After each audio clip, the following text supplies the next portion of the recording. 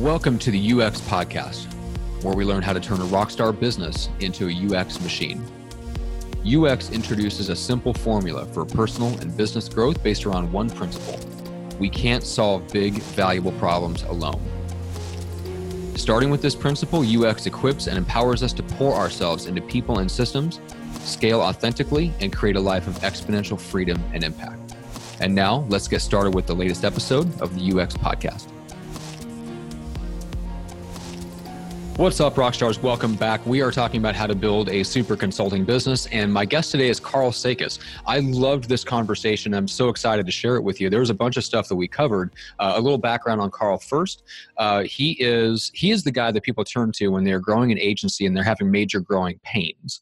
And so he's a management consultant and executive coach. He's advised hundreds of agency owners around the world. His clients call him their agency therapist.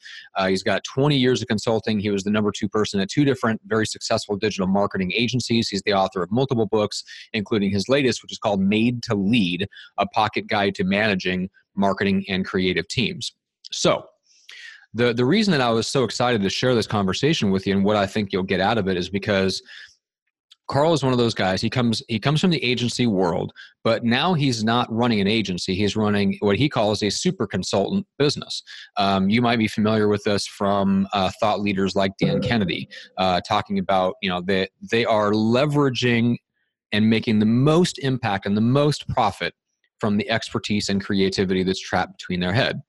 And they're not interested in building huge teams. They're not building companies to sell. They're not doing any of those things. They want to make high profit and high impact business. And to me, that's one of the most fascinating areas that I'm really passionate about, is helping other experts, coaches, consultants, and creatives figure out how to make the most profit, the most impact without any restrictions on freedom. And Carl he's essentially built his own form of that business. And we talk about how do you start to make those intentional choices where you choose a lifestyle business over a high growth equity type business that's being built to be acquired or sold. And, the problem with us is a lot of times we set out to build this lifestyle business, and then we make choices along the way that are inconsistent with that. And we get all the stress and all the problems of a high growth business, but we also hamper it, and so we don't get a lot of the benefits. We definitely don't get the payday at the end of the rainbow of selling off an agency, because we kind of go halfway and we're stuck in this mushy middle. And so we talk about how do you avoid that mushy middle, and how do you make and keep making choices that are consistent with the business you actually set out to build. We also talk about, look, if you're going to build a lifestyle business and you want to make the most profit and the most impact from your expertise and creativity, there is a definite path, and there's a few very, very specific strategies that Carl covers on exactly how to do that. And I love the way his brain works. He's very, very systematic. He speaks in terms of models and frameworks and formulas, and you can see a lot of those on his site. But we're talking through a few of those on the podcast. We talk about the strategy tier. We talk about how we need to be pickier. We talk about the difference between thinking, teaching, and doing. There's a whole bunch of stuff that we get into that's going to be very, very helpful. And it doesn't matter whether you're in the agency world now or not, because like I mentioned, Carl comes from an agency background, but is running a super consulting business. So this applies to pretty much anyone in the audience, coach, consultant, or the agencies who serve that crowd, because we're all facing that challenge of how do you build the business that gets the most profit, the most impact with the least restrictions on freedom. And that's exactly what this episode is about. So I'm super excited for you to hear it. I'm going to shut up and let Carl take over, because we had an amazing conversation that I'm very excited for you to hear. So once again, here's Carl Sakis. Carl, welcome officially to the UX Podcast. Matt, great to be here. I know our pre-interview conversation should have been recorded and released as its own episode. So we've got a bunch of stuff to get into. I'm curious, just because you have kind of your feet in both worlds, formerly in the agency world, we talked about that in your intro, and now you're really in it. I would call it maybe a consulting advisory role, at least from the outside looking in. But what do you tell people that you do? Well, I describe it, I actually try to focus more on the benefits to clients rather than the feature. The feature version is consultant, coach, and trainer for agencies. Mm-hmm. The benefit version is more around helping agencies conquer growing pains. Conquer growing pains. Okay. And typically when you say an agency, do you have a typical profile, any certain type of agency that tends to kind of be attracted to your services? They're typically independent agencies where the owners are involved in running the business, generally under 100 employees. Most of them have been in the US, though I've worked with clients in 32 countries so far. Primarily the US, along with Canada, Australia, and the UK, but 32 altogether. Wow, incredible. Okay, and one of the things that I wanted to talk about was the idea of lifestyle versus equity. So let's start off just by sharing kind of your perspective on that, and then I want to talk about the implications and how we can make sure that we're making good choices. Yeah. Well, so it's a model that I got from an entrepreneurship class in college. A venture capitalist came in and spoke about, a lot of people start a small business as a lifestyle business, but that's different from running a business you're planning to sell. In his model, he called it a high growth business. I think of it, though, as an equity business. Mm-hmm. That is, lifestyle, get higher than market rate compensation for you as you're running your business, whether it's an agency or otherwise. You're not planning to sell, but that's okay because you've built the life you want and you're paid well for it. And then at the other end of the continuum would be equity. That is, you're growing your business to sell. Mm-hmm. Some sort of a probably million or multi-million-dollar payday. Yeah. Most people tend to be somewhere in the middle. It is a continuum, but people tend to lean toward either lifestyle or equity. Yeah, and one of the things that was interesting, because I listened to an interview that you did on another podcast, actually with Jake Jorgenman, who's been on our show before, so everybody should go check out that episode because it was fantastic. But you mentioned something that I've felt and talked about but didn't articulate it this way, and I love the way that you phrased it, which is that so many of us set out to build a lifestyle business, but then along the way we make choices that are only consistent with a high growth or an equity business.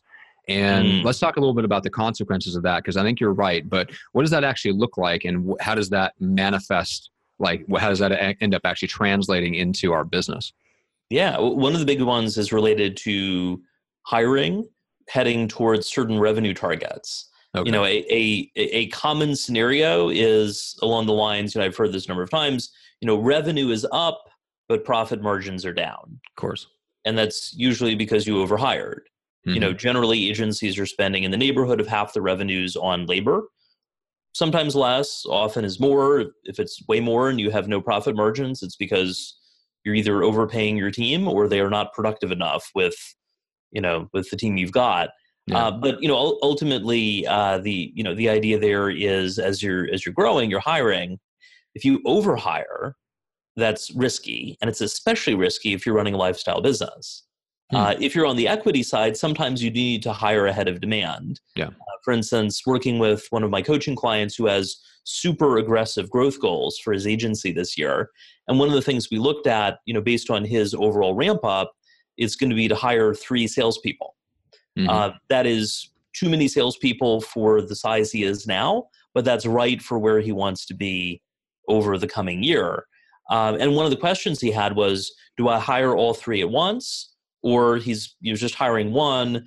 What else do I do? My advice was hire the second one now and wait until you know how that goes before you hire the third. But ultimately, in his case, based on his unique, I call it VGR, as values, goals, and resources, he would be hiring sooner with his equity and high growth orientation than if he were lifestyle only. And the way you could look at it, I was an operations and information systems major in college. There's the idea of the cost of maintaining inventory versus a stock out.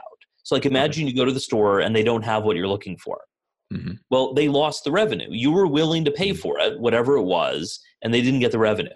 On the other hand, if they have way too much inventory of something, so that's a stock out, and it costs them money, they lost the potential revenue.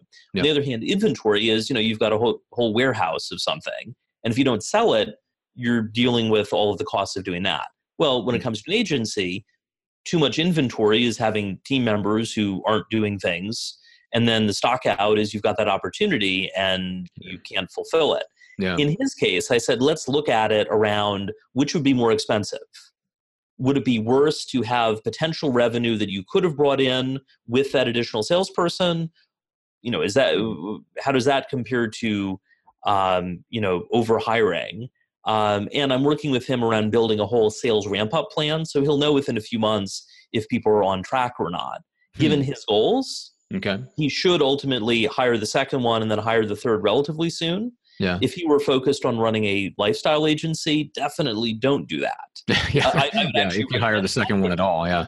yeah. Yeah. In that case, if you're more lifestyle oriented, often the owner should be the one doing the sales and delegate out the other stuff, or maybe hire one salesperson. Yeah. Yeah, and that's to me. I see that a lot.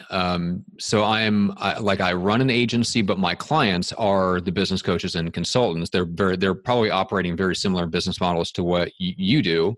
Mhm. We'll get into that in a second. Just what the super consultant is, Yeah. or they are the super consultant within their own business. In other words, they have a bunch of other coaches or consultants that are underneath them, and Right. everybody's kind of teaching their methodology, but they are still the super consultant. They're the ones that sets the IP, the intellectual property for the entire business. And I think they get into the trap, especially because so many of us entrepreneurs are, by definition, impatient and competitive. And Mhm. so we set out to build a lifestyle business. A lot of people get into the coaching and consulting for that exact reason. But then along the way, we make all sorts of choices that only make sense in a high growth environment, whether it's Yeah. hiring. We do this stuff to ourselves all the time. And it sounds to me like a lot of people come to you after having made a lot of those choices and they realize, oh crap, I'm stressed out. I didn't actually want a high Yeah. growth business. What I wanted was a lifestyle business, but I don't know how I got here. That's common. Yep. It's sort of, people will say things like, I've been doing this for a long time. I thought it would be easier at this point, or I thought I'd make more money at this point, or both. Yeah. And other times people are saying, I know where I want to go. I know I want to grow and sell. I'm not sure how to get there.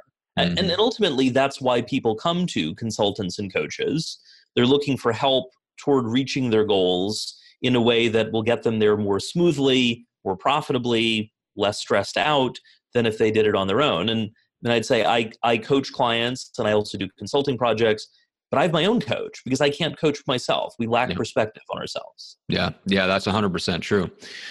So tell me a little bit about just getting back to both your business model and continuing the conversation about maybe some business model options that we have here in this kind of new, like, wild frontier of coaching, consulting, and creative work. Yeah. Tell me a little bit about what the super consultant business model is, which is not new technically, but I think there are new ways to leverage it, which I'll get to in a second. But just what is that business model to begin with? Yeah. So, for a comparison, an agency has a lot of people doing billable work. Mhm. And if you want to increase the revenues, you generally will add more people and ideally become more efficient over time so that your revenue per full-time equivalent, revenue per FTE goes up. If you're running an agency, by the way, ideally it's at least $150,000 a year in revenue per full-time equivalent. If Okay. it's below 100, you've got a sustainability problem. And if Mhm. it's 200 or more, you're doing well. Okay. So the agency model is basically add people to grow and Yeah. then make them more efficient. Yeah. More leads, more Contrast, people. Yeah. yeah. In contrast, the super consultant model focuses on having one primary consultant. Maybe you'd have more, but one primary person, and then probably an admin person helping Mhm. you stay on track. So it's ultimately a solo business plus one, or Yeah, what you could say is kind of the classics. Probably Peter Drucker would fall into that. The Dan Mhm, Kennedy, Jay Abraham, all those guys that are prolific thinkers, writers, and speakers, where mhm. their ideas have done the most. Like, their ideas have had the most impact on the market, not the companies that they built. I think probably all those guys would agree that they fall into that category, right? It makes sense where it's ultimately focused on their expertise. Hmm. Uh, Matt Church wrote a book that digs into this about the idea of being building a thought leadership practice Yeah. rather than building a business where you're trying to make yourself, dispensable. Hmm. Um, I think of it as being a super consultant. That is, people are hiring you primarily for your expertise, and you're also charging a ton of money for it. Well, and that's what I want to talk about, because when you say charging a ton of money for it, Mhm. when you look at if a super consultant comes to you and says, "Look, I've I've been down the traditional agency model, or I've looked down that road enough to know that's not what I want. Right. I want to do really great work in the world that Mhm. has an impact on people that I love to work with, but I want to make as much as I can. I Yep. want to have as much freedom as I can." What are some of the things that you encourage them to think about or do? Start by specializing. If you're a generalist, you're going to have trouble commanding higher fees. Yeah. It could be specializing by vertical. It could be specializing in a particular area. Fun fact, through my work with the National Speakers Association, the other NSA, there's this idea when people say you specialize in creativity versus innovation. And apparently they've done some research that found that if you position yourself as an innovation speaker, you get paid more than if you're positioned as a creativity speaker. Yeah. Sounds to me like the same person could go after both, but it's an issue of language and understanding what people value in the market, right? Yes. Well, and if you think about it, and this will vary by target client, right? But, creativity, that seems like a nice to have. We'd like to be more creative. However, innovation is more closely connected, I think, in the mind of someone buying services. Innovation is closer to commercialization.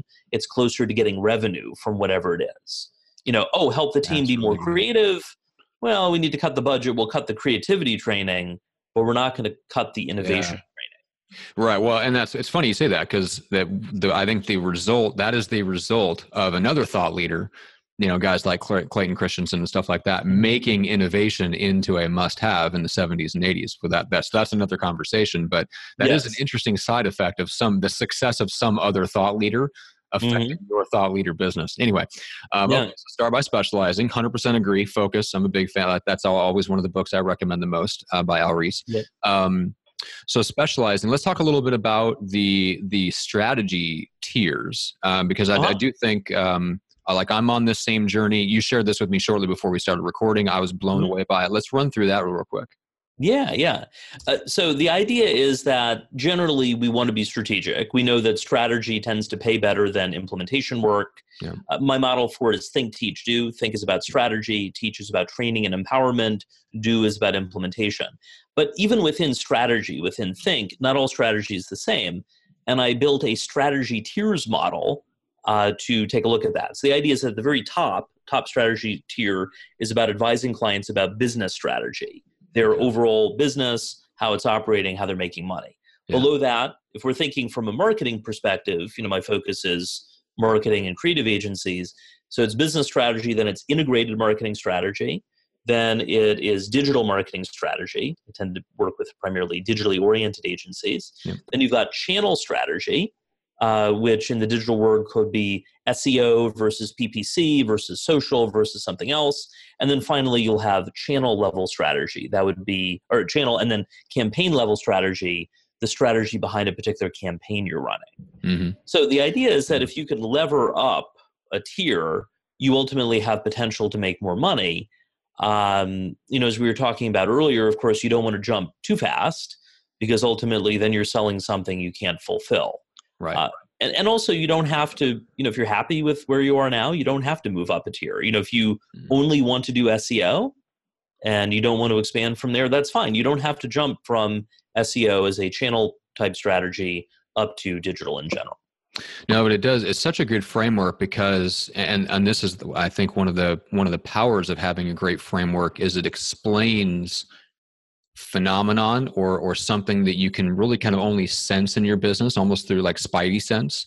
It clearly explains what's going on, right? So if you have somebody that's operating an agency and they're going, man, I can't get the margins I want. I can't get the income per, the revenue per full-time equivalent that I want.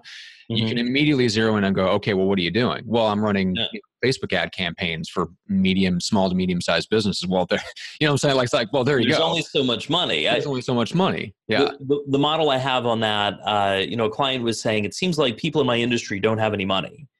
And I challenged her assumption, and I said, is it that no one has money, or the people you're attracting don't have money? Yes. And she was like, well, I think it's more, I'm just not attracting the people who have more money. And the model I use, think if you're fishing, are you fishing in the wrong spot in the river? That's what she was doing. Yeah. Or in some cases, are you in the wrong river in the first place? Well, yeah, coming from like my experience building and co-hosting two very different podcasts in the same space, and watching one of them effortlessly generate two different six-figure income streams off of it, and the other one being extremely tough to monetize, all in the same industry. Like I know, I've lived it. It's not, and it's not fun for the one, but then it does once I stepped back and I understood what was going on, it all made perfect sense. So Yeah. I love that, because I think there's people, and because I have a good friend of mine that's in, I would call it probably the channel strategy, and Oh, runs okay. extremely. And so this is a thing you might appreciate. I don't know if you're a big. Did you ever run across the writings of David Maister? I've seen them. I certainly have not memorized all of them. Yeah, well, that's too bad because they're worth memorizing. So Uh, one of my business coach turned me on to him a couple of years ago, and so I devoured most of the stuff that he wrote, like managing the professional service firm and stuff like that, which is amazing. Like all this stuff that was written for law firms and accounting firms and stuff, it all applies to us, agency owners and yeah. stuff. Anyway, he talks about like, an efficiency practice, an efficiency business, like the pharmacy versus the therapist or the brain surgeon. And I Mm, think if you're going to build like a profitable business, a profitable, sustainable business, and you're down in that channel or the campaign right. area, like you have to understand that you are in the efficiency business or you're not in Yes. the business. Like you can't Yes. run a therapist business in those lowered ranks. I think a lot of people are probably trying, and it goes back to really what you want, and it goes back to the lifestyle versus equity. If you want a Yeah. lifestyle business, to me, you have to like intentionally kind of start moving up those tiers, because that's Yes. where you get more profit for the same amount of your mental work and energy, right? Yes. Well, and I mean that ties into, you'd asked, what do you need to do to become a super consultant? Mm-hmm. Specializing is part of it, and choosing the degree of specialization you want. Thinking about the strategy tiers, I mean that's a model. You Mm-hmm. should be thinking about models that are unique to you and to your work. That's not to say that if a general model doesn't apply, you can't use it, of course. But ideally in your work, because you're a specialization, you're going to be really good at this and you're thinking of models. Yeah. For instance, the strategy tiers, I have a printout of it. I don't know if it's backwards or not, but this is something that I talked through with one client, and then I talked through with another client, and I realized, this fits with everyone. Yeah. The same thing is true with the Think, Teach, Do as well. Yeah. And I ultimately turned it into a triangle. If you're thinking, if you're early on the transition to super consultant and you're like, I don't have these multicolored models. Well, I didn't have them when I started either. Yeah. Those were based on workshopping and evolution and things like that. If you are looking for a good way to display models, you should definitely follow the work of Neen James, Neen James. Neen covers a number of topics. One of them is contextual models. And the idea is, how do you create a visual representation of your intellectual property? Oh, yeah, that's Really good interesting. stuff. Talking More is another one that's really, really good at that. I have a Nice. client who was in his group coaching program, and that's the main thing they got out of it was how do you visualize your intellectual property, and how do you put everything into a picture model so that's easy to convey. I love that. Yeah. I'm gonna have to check out. It's funny because I've reached out to Neen before to put her on a podcast. I don't think it ever happened, but it's a good reminder. I need to reach out to her again. Okay, so we've got. Yep. So if you're moving up, so start by specializing. Move up the Specialize. strategy tier. Look for frameworks. Look for frameworks. I would say also you just need to be picky. Don't take everything that comes along. If you are a super consultant, by definition, you are the billable or primary billable person. Mm-hmm. My colleague Diane has tons of agency experience. She does some billables, but ultimately people are coming to Sakis and Company because of me as the primary person. She's sort of the add-on. So the idea of being picky, if I said yes to every single opportunity, I'd be working 100 hours a week, and running choosing a lifestyle business for myself. That's not what I'm looking for. So it's being picky. So for instance, I won't get on a sales call until someone, people will reach out to me. Almost everything that I do is inbound based. So they reach out to me. If it's a fit, I'll recommend doing a call. But after they fill out my pre-intake survey, pre-qualifying survey, asking questions about what they expect, what success would look like, what their experience has been like working with a consultant, coach, or other advisor before, what they liked and didn't like about that, what metrics they would use for evaluating things. So ultimately, I've done, I think at this point, well, it's over 100 calls since that particular model, so, exploratory sales calls. And I think it was all but like 2 of them, people didn't complete it ahead of time. And I think in one, they thought they had sent it and they hadn't, and the other was sort of a really warm intro, and I let it go. But skipped the survey, yeah. But you said everyone else went through the survey process first? Yes. And so 98+%. Yeah. And when I introduce this to agency owners, often they're like, well, I don't know if people will fill it out, or if it's a referral, I don't know if, I'm going to do that. No, if it's a referral, totally do it. Say, hey, thanks for the intro. I'd love to sort out if it's a fit. If you could take 10 to 15 minutes to complete this pre-intake, link to it, that'll help you maximize the call. Mm-hmm. And if we're not a fit, then I'll save you the call and I'll point you elsewhere. So usually I have a sort of an 80% sense whether someone's a fit or not, and then we can dig deeper in the call to go from there. And if someone's totally not a fit, then I can point them elsewhere immediately. I've saved them time and I've saved myself time. So be picky. Be picky. Love it. And yeah, I can speak from experience because I've watched as my own business coach has incorporated something similar. And he says it's the most powerful thing he's ever done for the sales process of his own coaching that he's ever encountered in 25 years of business coaching. So the right survey can be incredible. Okay. So I've got one last question for you. We'll finish off with that. But before we do, how do people get kind of into your world? Take the survey, for example, and potentially chat with you.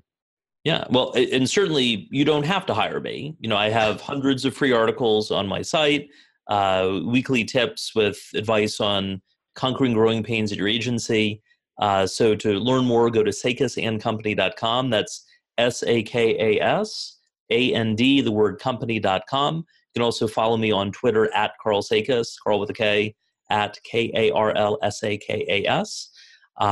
So you can get all kinds of free stuff that way. If you do want specific help, you can easily find that through the website. And then don't be surprised when I suggest you fill out the pre-intake survey. That's right. Consider it a privilege. You've been invited to complete a survey.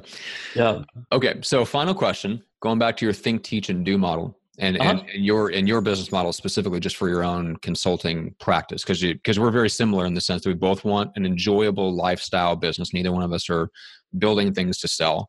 We both want to serve clients at a high level, help them get real results. We take a lot of satisfaction in helping people do that. So I'm curious from your perspective, you're already doing the thinking part, and we talked about ways that you can maximize what you make from the thinking, the strategy work that you sell. If you jump down a little bit into the teaching, are you making any moves in that direction? Are there things that you have on the horizon that you're already planning to do to move into that other realm where you can do some scalable teaching things to make more money off of the intellectual property you built up? Yeah, so two ways. One is through speaking. So speaking at agency associations, conferences, things like that.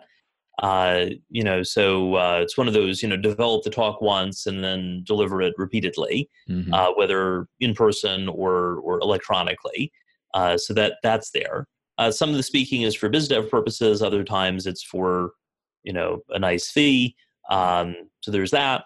And then I've also developed, based on templates that I've developed for my clients, I've bundled all of those together into an agency resource library that now is available as a standalone product. So that's one example of that. And I've also written a couple books. I have a couple more pending that, not the top priority. So, don't do them immediately, kind of thing. So I think that's been helpful. And of course, doing workshops that kind of fits into the speaking piece of things. So there's that. And, I do some implementation in the sense, for instance, in coaching, a client might say, I've got this difficult situation. What should I do?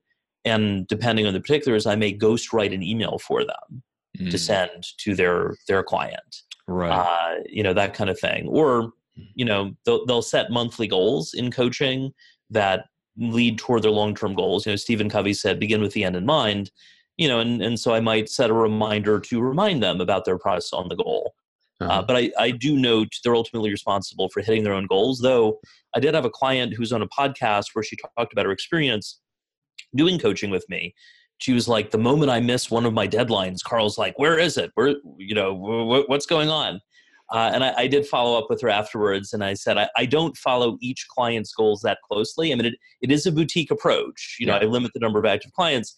So I don't track your goals that closely, but I'm glad you think I do. Yes. Well, you definitely want to have that instant reinforcement. That's something that my business coach was pointing out to me the other day, just how important it is to relate to clients and as close to immediately like reinforce the good behavior that you want. Right. And immediately address the behavior that you don't want. And it doesn't have to be all the time. In fact, it's better if it's not all the time, but that is how you lead clients to do the things that you want to do. And if you're not enjoying every client you work with, and you want to pursue the super consultant model, well, you need to fix that. Like, continue your marketing and sales efforts, not to grow enormously, but to replace the clients that you don't like. I'll ask people, look at your percentage as part of my agency intake process. When someone becomes a client, what percentage of your clients are great, terrible, or meh? Yeah. And that ranges, but ideally, if you're a super consultant, almost everyone is in the great category. It's got to be at least 80-20, if not 95-5. Yeah, I completely agree.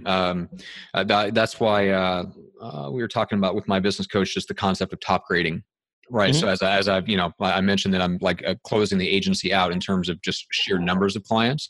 Yeah. But it doesn't mean that the business doesn't keep improving, keep more profitable, and keep getting more enjoyable. By continually top grading your clients. So I couldn't agree with that more. And I think that's a point that applies really for any business. Once you stop looking for ways to continuously improve, you're just starting on the road to irrelevance, which is not good. I don't know how many of us struggle with that. I feel like more people that I know of struggle with the temptation to get into the high growth mode, even though that's not the lifestyle they want. And then they feel like, well, if I'm not making those high growth decisions, I'm going to end up, my business is going to die. And I think that's helpful for them to understand that no, like you can cap the number of clients, or you can cap a lot of things. Yeah. You don't ever have to have a business that's dying, that isn't moving forward. It's moving forward in a different way. It doesn't have to be high growth in order to be healthy and growing. It could be evolution rather than revolution. Yeah. Thinking about my coaching process, I've been doing that since 2013. It's evolved probably 5 times within that time, in terms of looking for additional ways to keep making it better. The same thing with my core talk, which is on dealing with difficult clients, called Don't Just Make the Logo Bigger. The version that I give now versus the first one in 2013, it is very different because I'm incorporating everything that I'm learning and exploring with clients. And you know what? If we look 6 years into the future, it is going to be different still. Though I am guessing 6 years from now, agencies will still be having difficult clients. So the concept will definitely still apply. I agree. Well, I've really, really enjoyed this conversation. We went super deep on some stuff. I hope people stayed with us. I know the agency owners in the room, so to speak, are getting a ton out of this. I hope also that the coaches and consultants who listen to this podcast understand that all of this stuff equally applies to you, because like we talked about, we're very much in that world. You're 100% in that world. You are a super consultant. Your background and your clients is in the agency world, but you're not running an agency. So all the things that we talked about applies to both worlds. And I see more people doing exactly what you recommend in terms of moving up that strategy tier and going from being the doers to the thinkers, which puts them squarely in that role of being a coach or a consultant. The only question is, how much and what flavors. So this has been fantastic. I really, really appreciate it. Matt, great to be here. Hey, Rockstars, thank you so much. I appreciate you investing your time, your effort, your energy into the show. I don't take that lightly. I so appreciate you all listening and the feedback that I get from those of you who listen and engage with the show. Whether you agree or disagree with the things we talk about, I love hearing from you, so please reach out. And if you are in the audience and you're a business coach, a consultant, or you're in creative services and you're thinking about using guest appearances on podcasts and interviews to boost your business, grow your brand, build more influence, and attract ideal clients, or maybe you're watching other people in your space do that and you're wondering if this strategy will work for you and how to make that work, I did a special training with a client, Dana Malstaff, who runs the Boss Mom podcast. We produce her show, and we did a training all about that. And it's called How to Get Featured on the Right Podcast podcast and get your ideal clients flocking to you. And a few of the things that we covered in that training, it's short, it's content packed, it's only about 35 minutes long. And we talked about how to get featured on podcasts in less than 2 hours a week, how to find the exact right podcast for you and make friends with those podcast hosts, how to become micro famous so you're known, liked, and trusted in your space, and really how to craft a story hook that really gets the attention of podcast hosts and gets them to say yes when you reach out and pitch yourself as a guest. And so we talk about all that and a bunch more in that training. So it's available at howtogetfeatured.com. That's howtogetfeatured.com. Pop your information in there. It's free and you get it in, instant access to watch. You don't have to wait for a follow-up email. You don't have to wait for a fake webinar that's not actually live. None of that. It's a recorded training. You get instant access. So go check it out. I'd appreciate it. And I've said it before on previous episodes. This is my number one marketing strategy for myself for 2019. And I learned a lot of these things in the process of building the system for myself and my staff to pitch me as a expert guest on podcasts. And whenever somebody, whether it's one of my own clients or my friends and peers and colleagues in the space that we all run in, it's my number one recommendation for them to grow their brand, build their influence, and attract ideal clients. So if that's you and you want more of that, go check that out. That's at howtogetfeatured.com. Thanks again so much, and we'll see you on the next episode of the UX Podcast.